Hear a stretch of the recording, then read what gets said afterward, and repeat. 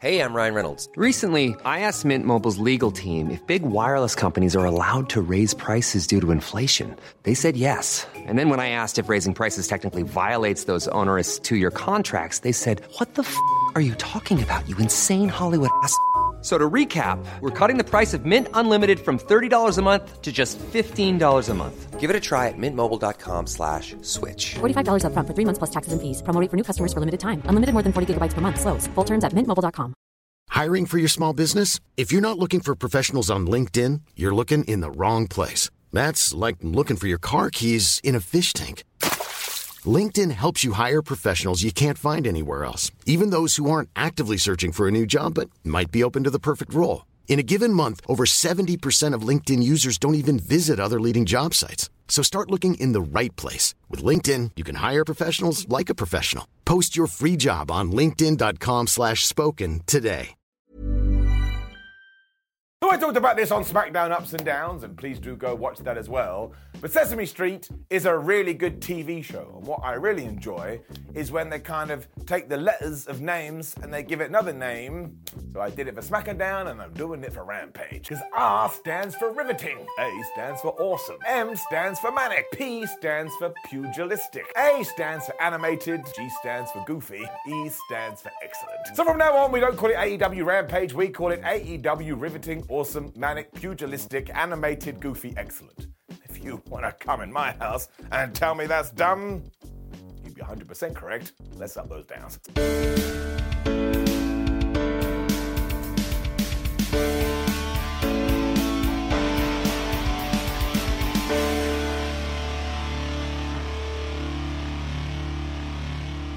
So this is what I'm talking about with Rampage. Let's have some fun. Because we didn't start with a match, well, we did technically, and we didn't start with a promo. We just started with Lance Archer and Ricky Starks beating the hell out of each other, including Lance picking Ricky up and doing that lawn dart thing into a garage door. And I've been seeing that for the past 20 years, and every time I'm like, man, that looked like it sucked. They soon fought their way to the ring where Ricky was grabbing trash cans, just smashing it into Lance Archer's head, and he also hit him with a double axe handle. And I tell you, all I need now is for the atomic drop to come back too, and finally wrestling will be good again. They really did kick each other's ass for a long time though, to the point they finally got in the ring and the bell went ding ding ding. And while the subsequent match only went around about 5 minutes, it didn't matter because you had so much chaos beforehand, all of this just felt very exciting. The funniest part was, as soon as they were in the ring, they were back outside it again because they couldn't control themselves, which is when Lance Archer grabbed Ricky Starks and he just slammed him into the ring apron. I was like, man, I tell you, there's something here. I need to go and do some detective work. And I did. And do you know what I discovered with the help of Indiana Jones? It's the hardest part of the ring. This Ricky Starks, though, man, he wouldn't take it lying down, and he fought out of the blackout, and he hit a top rope shoulder tackle. But this is when Lance took his head off with a lariat, which coincidentally is also the new name of my children's book. Starks just kept on fighting back though, which always works. He is a lovable babyface and you want to see him scrapping from underneath. And he had a massive plan, because he looked at Lance Archer and he was like, yeah, you're a big guy, but I bet you will succumb to the most devastating move in all of sports entertainment, which is exactly what he did. However, there was a twist here, because Archer went to the pounce, Ricky got out of the way, he hit a spear, which sometimes he uses as his finishing move, and he was like, look, I need a little something to cut him down, which is when he did hit the surprise roll-up and he got the 1, 2, 3. So I like that. You could tell they thought about it. Brian Cage and Prince Nana flew out afterwards, which also allowed Lance Archer to get his heat back as he just hurled Ricky Starks into Simba the Steel steps. But this also made sense, because now we can get to the pay-per-view where we're doing Brian Cage versus Ricky Starks in the World Title Eliminator Tournament, and the story can be, is Ricky Starks okay? Because somebody tried to murder him. So all we did here was tick boxes. Sometimes that's all you need to do. I still hope the final is Ethan Page versus Ricky Starks, with Ethan Page winning. I've made my decision up. Quick video for MJF versus Jon Moxley to remind you that is our main event of Full Gear, when it was also time to tease the Ring of Honor 4-way. Because Chris Jericho was here saying, man, that Claudio Castagnoli and that Bryan Danielson, they are definitely going to fall out at the pay-per-view, whereas me and Sammy Guevara are lovers for life, and it all will mean that I retain my Ring of Honor title. He was so happy, walked off. This is when Sammy Guevara, who was also there, decided to go, well, we'll see about that. And I was like, Sam, what are you doing? Now you're just a flippin' James Bond villain. You gave away your plan.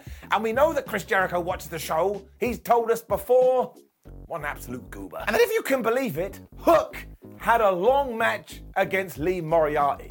Let me just check. Look, we are still here. See, everything is fine. I really enjoyed this though, because before anything else, both guys are really good, and we got into the suplex here. I mean, there was a Northern Lights variety, there was a gut wrench, and Hook was doing just fine until Stokely Hathaway got on the ring apron, and he cast distraction, which meant Lee Moriarty was able to take over. He also smashed Hook in the face with a boot, and I actually shouted at my television screen, "What are you doing, Mr. Moriarty? Have you seen Hook's face? You need to protect that. It's important." Hook still found a way to throw Lee around, which is always preferable because he's really good at that. But even then, Moriarty continued to find a way. Because he did this really cool thing where he hurled Hook into the turnbuckle, and when he smacked and came back, Lee Moriarty absolutely ruined him with this knee. I was like, yeah, that's pretty good. He even went for a Kimura, but he didn't realize that Hook's foot had dangled over the bottom rope, so the referee said, "I'm sorry, pal, you're gonna have to break it." So he went for the Bordy City Stretch instead, which is when it went all MMA. Because Hook was like, "You don't try and do submissions on me." He changed it into the Red Rum. Lee Moriarty had no choice. He was done. He was out. Hook retained his FW title, FTW, whatever the hell it's called. But this was just a really good match. I also think that we were told that Hook is 16-0 now, which means there's only one thing for it. He's going to have to take on Jade Cargill. So I look forward to that. We then had more teasing between Rouge 10 and the Dark Order after this. And this has been going on a long-ass time. Longest story in wrestling. Basically, Rouge 10, Jose the Assistant, and John Silver were hanging out playing Nintendo. And when John and Lee Hungy were like, "Well, I've got an idea for a match. Why don't we do you two versus us two?" 10 kind of got pissed off. He walked away. And now next week, we're going to do Rouge versus Silver. So is 10 going to screw him over? And if he does that make him 2? Because 2 rhymes with poo, and if 10 did this, he'd be a piece of shit. And if you're now saying to yourself, "Simon, did you actually just say that?" I did. I'm gonna get fired. It then seemed like we had a follow-up to all these Athena matches that you may have been seeing on Dark or Elevation, because the whole time she has just been running through local talent, and there's been a lot of hoo-ha with people saying, "Athena, you're being too stiff," even though quite clearly this has always been part of the storyline. To the point, Madison Rayne had taken exception. A lot can happen in the next 3 years. Like a chatbot may be your new best friend. But what won't change? Needing health insurance. United Healthcare Tri-Term Medical Plans are available for these changing times. Underwritten by Golden Rule Insurance Company, they offer budget-friendly, flexible coverage for people who are in between jobs or missed open enrollment. The plans last nearly 3 years in some states, with access to a nationwide network of doctors and hospitals. So for whatever tomorrow brings, United Healthcare Tri-Term Medical Plans may be for you. Learn more at uh1.com.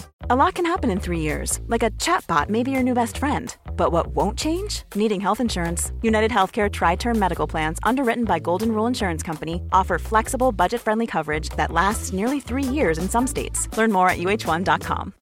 Hey, it's Sharon, and here's where it gets interesting. Raise your hand if you want salon perfect nails for just $2 a manicure. Yeah, me too. With the Olive & June Mani system, you can say goodbye to expensive services that take hours and hours and love your nails more than ever. I would know. I've been doing it for years. Get 20% off your first Mani system with code PERFECTMANI20 at oliveandjune.com/PERFECTMANI20. That's PERFECTMANI20 at oliveandjune.com/PERFECTMANI20. Now we were doing Athena versus Madison Rayne. I mean, this is still a really weird narrative because it's someone saying you're being too aggressive when you're wrestling. And you're like, well, isn't that the point of wrestling? You're meant to be aggressive. But once again, Athena was just roughing people up because at one point she grabbed Madison. She was just swinging her into Barry Barricade. And I'm sorry, you only do that for one reason, because you're looking for death. Madison was able to hit this cutter thing, but I don't think anybody bought that as any kind of a finish. When Athena, I believe, hit the rack attack. Now, she didn't call it the rack attack, but it's certainly what I remember the rack attack being. Either way, she scored with it, and she got the 1, 2, 3. Now, I was a bit blasé about this until we got to the aftermath, because all of a sudden, Athena smacked referee Aubrey Edwards. She went back to Madison Rayne and she destroyed her even more. when Mercedes Martinez, the Ring of Honor Women's World Champion, came out and she chased Athena off. Now, I presume we're going to do this match probably for the title, maybe even at Full Gear, I don't know. And while I can't lie, I'm a little bit done with all the Ring of Honor stuff on AEW TV. This twist and this turn for Athena was totally the right call. She came across as crazy. So really what we should do is we should give her the Ring of Honor Women's World Championship and then do the idea that Hardcore Holly once pitched, which was, give me the belt and then I take out the whole roster. Sounds good to me. Giving it up. We then added some more matches to the pay-per-view because Renee Paquette was interviewing the Factory and the Best Friends, who magically had Rocky Romero with them. And we're probably going to do this on the pre-show, and then the Best Friends have got a secret fifth member, which I presume is Danhausen. At least it better be Danhausen. I always need more Danhausen, and no, I'm not joking. But they got another spooky wookie video for the House of Black, although this time they were like just beating people up. This is when a light bulb went off in my head. You'd have to imagine that the Elite are going to beat the Death Triangle for the Trios titles at Full Gear, and they're going to need a feud coming out the other side, so surely you bring back the House of Black and you do the Elite versus those guys. If I am correct, ooh dalali, that is going to be awesome. Which brought us to our Rampage main event, which was indeed Takeshita and Yun Akiyama taking on Ortiz and Eddie Kingdom. And this was designed just to be nice and warm and fuzzy in your tum-tum. We talked about it on Dynamite Ups and Downs. Eddie Kingston is a big fan of Akiyama, so Tony Khan said, hey ho, why don't we make it happen? Also, it was Takeshita returning to AEW. I loved all of this. We also started with Eddie versus Takeshita, and I'm not sure I've seen that before, but either way, it felt fresh to me. They just chopped the shit out of each other. Before we transitioned into Ortiz versus Akiyama, and of course the reason we did this here and throughout the whole match is because Eddie and Yun did go at it a little bit, but they didn't go at it enough because why? They're gonna fight on the pre-show instead. There was also this pile driver by Akiyama onto Ortiz, and I was like, holy crap, he sent him to the Phantom Zone. And after that, it did allow our DD promotion wrestlers to just beat up Ortiz for a long old while. I think at one point he was on the mat, they were just punching him in the face. I was a little bit worried about him. Eventually he got the hot tag to Eddie Kingston. Everybody went crazy when Ortiz and him just suplexed Takeshita over and over again. But the whole time Eddie Kingston kept looking at Akiyama and Akiyama kept looking at Eddie Kingston. And I don't think they wanted to cuddle and kiss. I think they wanted to fight. Eddie and Takeshita kept smacking the shit out of each other before Takeshita whammed him with this big lariat. And I tell you, he lays it in before we did indeed go back to Ortiz versus Akiyama. And this thing got even more silly because Kingston didn't like the fact that his old friend was beating up his new friend, so he started to chop the shit out of him, so we did get a little bit of that. When Ortiz hit this spinning slam onto Takeshita, who got right back up and hit the blue thunderbomb. When Kingston appeared from nowhere and hit the backdrop driver, everybody was down, fantastic. This is when Akiyama and Eddie got into it a little bit more, but then eventually Yun spied the fact that Ortiz was in the corner, so he ran in, he smacked him, he gave him this exploder suplex. And Ortiz landed right on his head. Genuinely, seriously, I hope he is okay. And he pinned him. My word, this was carnage. But there's even more madness in 2022 for you as well, because Yun Akiyama just got a victory in AEW, but I didn't see it coming. And of course, now to settle the score, we are going to get Eddie Kingston versus Yun on Full Gear. We've already talked about it, and I was cool with all of this, because if you kind of looked below the surface, you could just tell how happy everybody involved here was. And that's the point of life. You're meant to be happy, you're meant to be having a good time, you're meant to have a smile on your face. Giving it up. And yeah, sure, I do admit in terms of a go-home show for Full Gear, it didn't really feel like a go-home show for Full Gear at all. I'd put that on Dynamite's shoulders. But it's just 60 minutes of madness and 60 minutes of good times. You'd really have to crap the bed to ever get an overall down.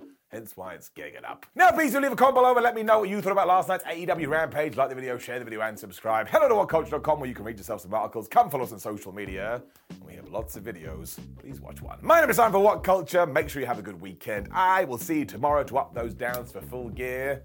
Who the hell knows what's going to happen? Goodbye. Roundabout Season 2, presented by Nissan, is live now, and we're back to share more stories from the road and the memories made along the way. We're talking rest stops. If we're stopping to get gas, you will be timed. Misguided plans. I grew up in the city, so I have a healthy fear of real extreme darkness. A lot of laughs. Y'all weird, but you were different. And so much more. Listen and subscribe wherever you get your podcasts. Acast powers the world's best podcasts. Here's a show that we recommend. The Real Housewives is a guilty pleasure for most, but if you're looking to not feel guilty about that pleasure, tune in to Everything Iconic with me, Danny Pellegrino, where I break down all the messy moments and behind-the-scenes antics of Bravo's popular franchise. And on Everything Iconic, I also interview celebrity guests like Kelly Ripa, Keke Palmer, Drew Barrymore, Cameron Diaz, and more about their guilty pleasures, their past work, and so much more. So if you're pop culture obsessed and find yourself watching way too much reality TV like me, tune into Everything Iconic with Danny Pellegrino, wherever you listen to podcasts. Acast helps creators launch, grow, and monetize their podcasts everywhere. Acast.com.